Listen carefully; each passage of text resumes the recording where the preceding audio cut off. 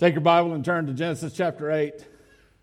In Genesis chapter 8, we have this incredible story, never to be repeated, where Noah and his family are on the ark, and there's a flood all over the earth. And it's sort of a unique situation. We have this beautiful description of what went on sort of on the ark or around the world, or all of that. That's very unique to that day. But leading up to that, there was a situation in society in that day that I think that we find very much repeated in our day. Now, the flood's not going to happen again. God has a promise about that. But we have some of the same kind of characteristics going on in our society today that we had back then, and I want you to see if you can sort of pick up on what I mean. Back in Genesis 4, just a few chapters back, at the end of that chapter, there's this guy by the name of Lamech, and there's another guy in Genesis 5 by the same name, different guy. And but both these guys shared something in common, not just a name, but also a certain philosophy of life, applied in different ways. And the Genesis 4 Lamech, this guy decided he would take for himself 2 wives instead of just one, as was the tradition, as the standard that God set. He decided he would take 2 wives for himself, and the question is why?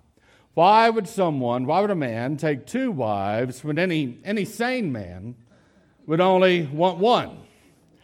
Now, I'm sure that there's some lady here that's thinking, well, that's very rude, saying that a sane man would only want one wife. But to be fair, if I stood up here and I said that a man should have 2 wives, that same woman would complain about that too. The reality is that when I say that a sane man should only want or desire one wife, it's actually a compliment, ladies, because of this very fact. God made you to be all that your husband needs. Okay? And so if your husband, for some reason, starts thinking that he can get his needs satisfied by someone other than you, just please know, ladies, that he has lost his mind. And the fact is that you are perfect for your husband, and you have my permission to tell him that early and often. He might need to be reminded of that. And so, men, there is one person that can provide for your physical needs, and it is your wife. In fact, that same wife can provide you with children. And so, it's very easy to see that one wife is all that a man needs. But this Genesis 4 Lamech, this guy, this character, he decided to take 2 wives, and he was emblematic of a society that was growing up at the same time that he was growing up, that began to think this way, as is evidenced by him taking 2 wives, that he wanted the benefits of physical intimacy without the responsibility. The responsibility that comes with physical intimacy is children, parenting, raising children, not just having children, not just having offspring, but raising children. And so this coin, if you will, has 2 sides to it. Benefits is on one, and responsibility is always on the opposite side of that coin of the benefits. And so when we have a society, when we have a whole bunch of people in society today that have the same idea that he does, and you might say, well, I'll look around, I don't see a bunch of people practicing polygamy, or bigamy or anything like that. No, it hasn't got to that yet. But when you have a whole bunch of people in society that have this idea that they want the pleasures of physical intimacy without the responsibility that God has created to come with that, what you end up with is a society that is filled with all kinds of problems. STDs, birth control, abortion, fatherlessness, and even homosexuality. In fact, I would say that homosexuality is the inevitable outcome of a society that says, I want sex without kids. Why? Because you can't have kids practicing homosexuality. It is a biological impossibility. And so what all of these problems in society have in common is this common thread of wanting to have pleasure, wanting to have benefits without responsibility, specifically the benefits of physical intimacy without the responsibility of having to raise children. And then we come across this guy in Genesis chapter 5. At the end of that chapter, his name also is Lamech. Different guy. He had the same philosophy, although applied in a different way. Lamech had a son, and his son would be part of the first generation of people that would have been born after Adam, the first man, died. And we know what came with Adam when Adam and Eve sinned. There was a curse that God put on the ground. And so this Lamech, Genesis 5 Lamech, thought to himself, well, good, now that Adam's dead, and now that this generation has come along, I'm going to name my son Rest. Because this generation will no longer be under the curse. This Lamech thought that since Adam died, the curse of God on the ground died with him, but he was wrong. Nevertheless, he named his son Rest. And the Hebrew word for rest is Noah. And so this man, Noah, came along. And the society that Noah was raised in, by the way, was not the last society that thought, I want economic benefits without having to work for them. In fact, we have today an entire society filled with an ever-growing number of people who want economic benefits without having to work for them. I want free transportation. I want free housing. I want free food, even.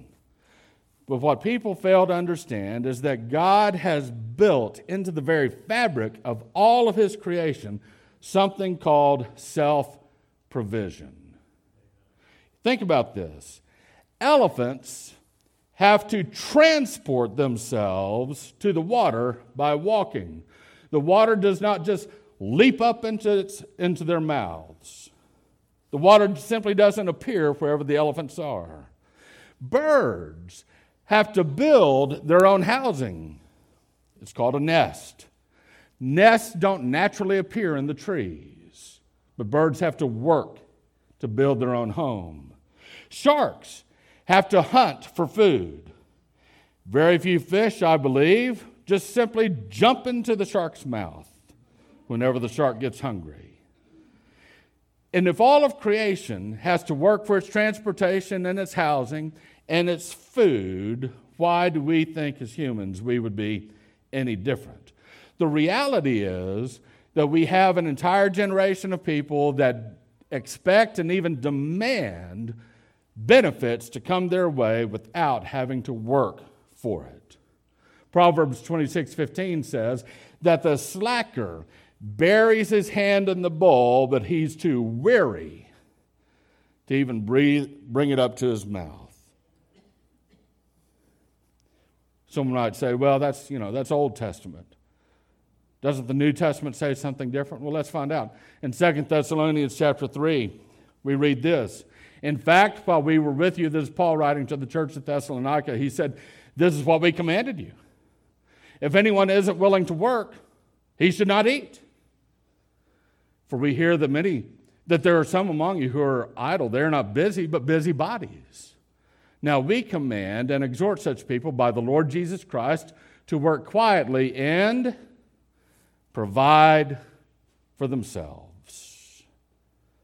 This is what God has built into the fabric of His creation.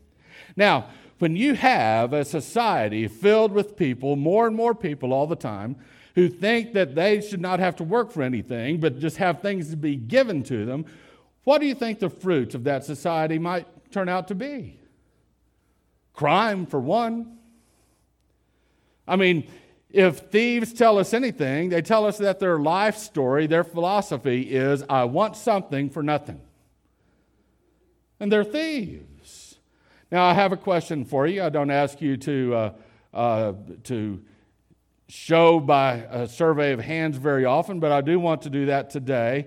How many of you intentionally do not lock your front door every evening? Please raise your hand. You do not lock your front door. All right. That's amazing to me. We have very few people, though, that are like that. Now, y'all live a little bit out in the country, don't you? We do. There you go. A little bit out in the country. Why? Why do all the rest of us lock our doors? Because we have a society that is filled with people who want something for nothing, that something that they may want may be in our own house. There was a time, a society, not too many generations ago, where very few people ever locked their doors or even had doors with locks on it. When you have a society like that, you might believe that crime would become rampant, gambling would become rampant. I want something for nothing or for very little. A desire for fame and fortune. You might even have a society that is given over to inflation. And you might say, well, what's inflation have to do with it? Well, inflation simply means this, that we keep electing politicians who will give us what? Something for nothing. And when a society keeps electing people who will promise greater and greater things, something for nothing, and then there's not enough money to pay for it, how do they pay for it? Print the money. And we're left with inflation. By the way, in the 5th century BC, there was a leader of the Greek city-state of Athens. His name was Pericles. And Pericles was a very famous politician at the time. He wanted to become very popular among the people. He wanted to increase his popularity. And so he decided that he would give the people of Athens large sums of money. And everyone would like him. But the problem was he didn't have enough money, or at least he didn't want to give away his own money. And so he turned to his friend, who was a philosopher, an older man by the name of Demonides. And he said, what should I do? And Demonides said, well, simply give them presents from their own property, and they'll love you for it. There's not a new philosophy that's under the sun these days. It's been going on for a long time. Benefits without responsibility. But anytime you have benefits without responsibility, there's always a cost, and the cost is higher than you ever want to pay. And the people of Noah's day found that out too late. By the time of Noah's day, the philosophy of Genesis chapter 4 Lamech and the Genesis chapter 5 Lamech came to a head, and the fruition looked like this. In Genesis chapter 6, we read, now the earth was corrupt in the sight of God, and the earth was filled with violence. God looked on the earth, and behold, it was corrupt, for all flesh had corrupted their way on the earth. Then God said to Noah, the end of all flesh has come before me, for the earth is filled with violence because of them, and behold, I am about to destroy them with the earth. All of mankind had become irresponsible, had become corrupt, and had even become violent. But Noah remained faithful to God. So what did God do? We know what God did. God told Noah to build an ark. Noah followed his instructions to a T. It took him quite a while. And at the right time, God sent animals to Noah, to the ark, and then God sent a worldwide flood that cleansed the whole ark.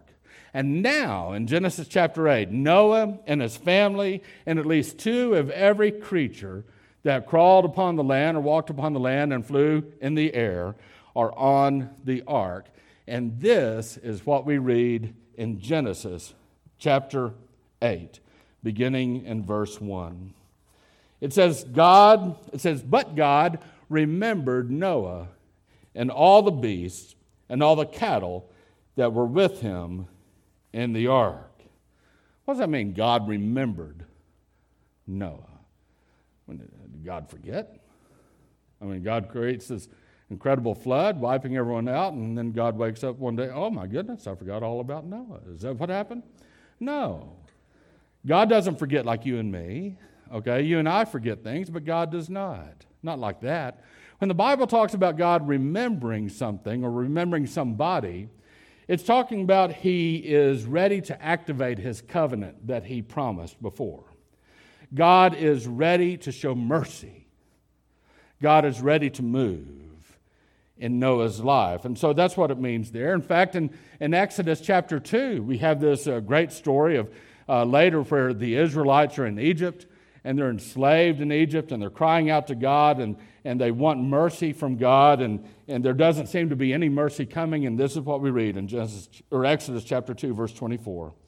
God heard their groaning, and God remembered his covenant with Abraham, with Isaac, and with Jacob.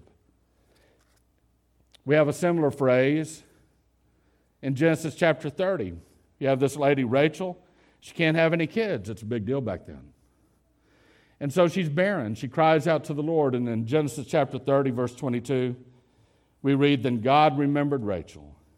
He listened to her and opened her womb." And so God remembers us from time to time at the exact time that he wants to pour out his blessings and fulfill his promises to us. By the way, repeatedly throughout the New Testament and the Old Testament, we are told to remember the Lord himself as well. And so we read in Genesis chapter 8, as that verse continues, "And God caused a wind to pass over the earth, and the water subsided, and the fountains of the deep and the floodgates of the sky were closed, and the rain from the sky was restrained." Now, what's going on here is that we have a description here of what God is doing in order to help the waters decrease on the earth. But there's something else going on that you may not have caught on to just yet. What's really going on in Genesis chapter 8 is that God, having cleansed the world, is now, in a sense, recreating the world. Just like God did in Genesis chapter 1, where God created the world, now we have a recreation of this world. Back in Genesis chapter 1, on day 1, which begins really in verse 2 of Genesis chapter 1, we read, "The earth was formless and void, and darkness was over the surface of the deep, and the Spirit of God was moving over the surface of the waters." And do you see the parallelism between day 1 of creation week and Genesis chapter 8, verses 1 and 2? The earth is mentioned in both places.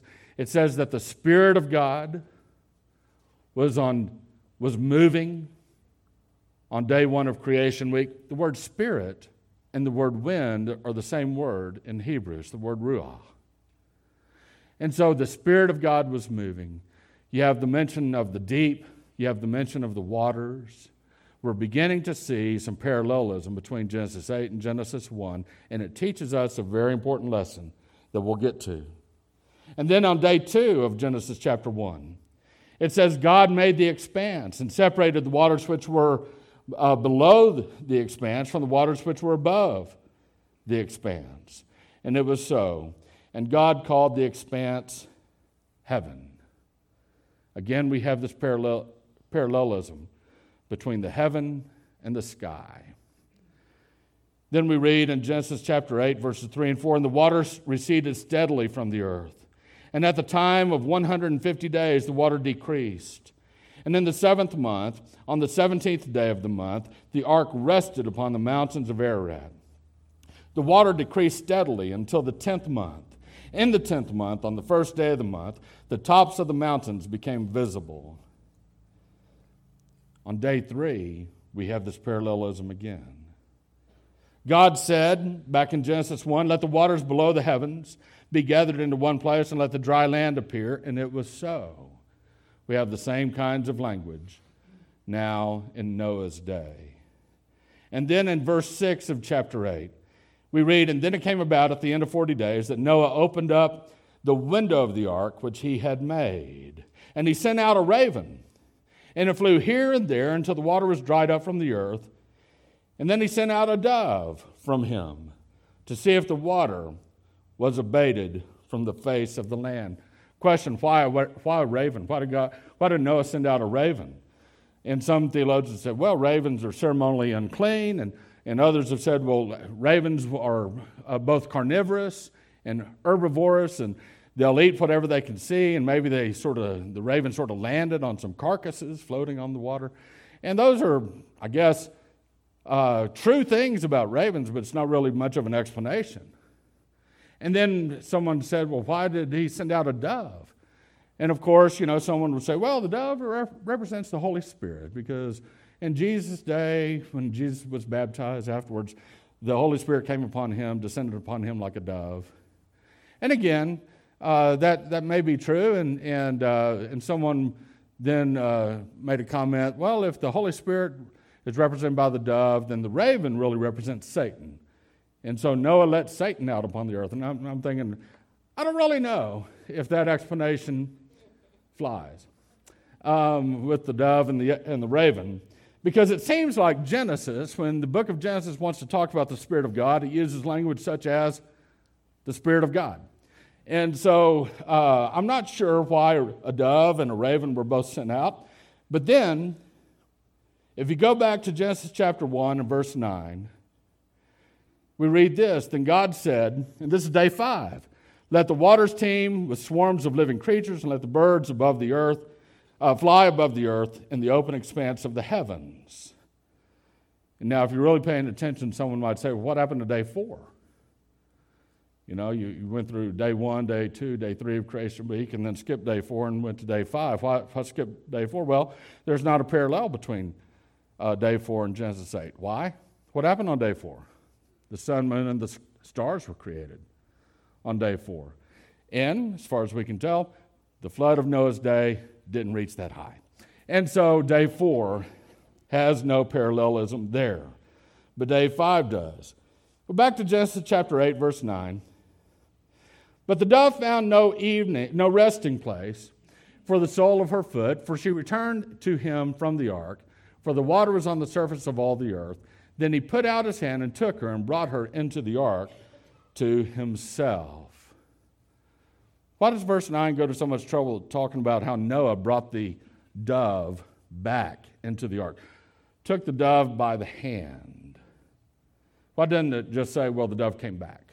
Well, it may not be the most theologically meaningful reason, but I think he took the dove by the hand because he was looking for dirt on the foot. In fact, it says there was no resting place for the sole of her foot earlier in that verse. And then in verse 10 we read, so he waited another 7 days and again sent out the dove from the ark.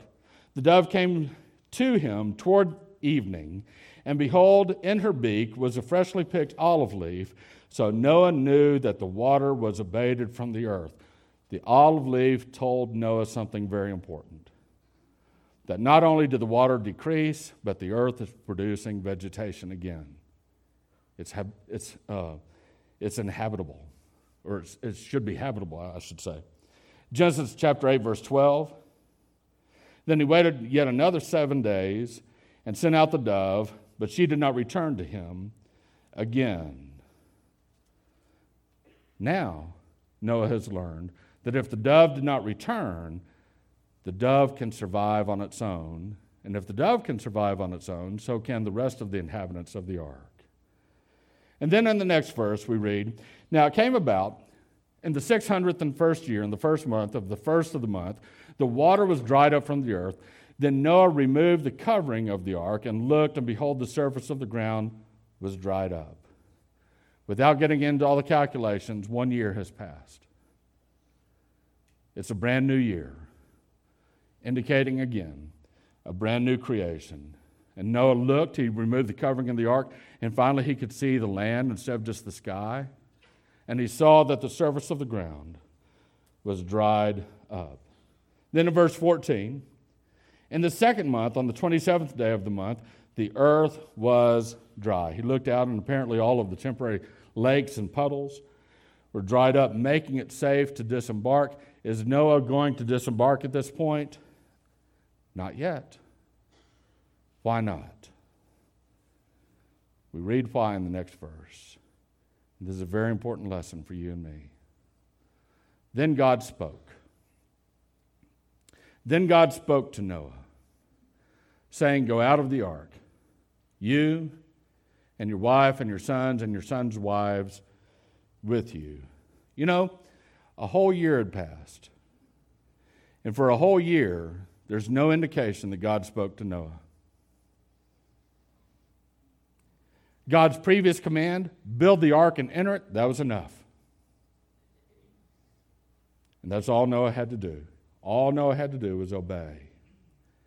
And as John Calvin famously said about this verse, Noah did not move a foot out of his sepulcher without the command of God.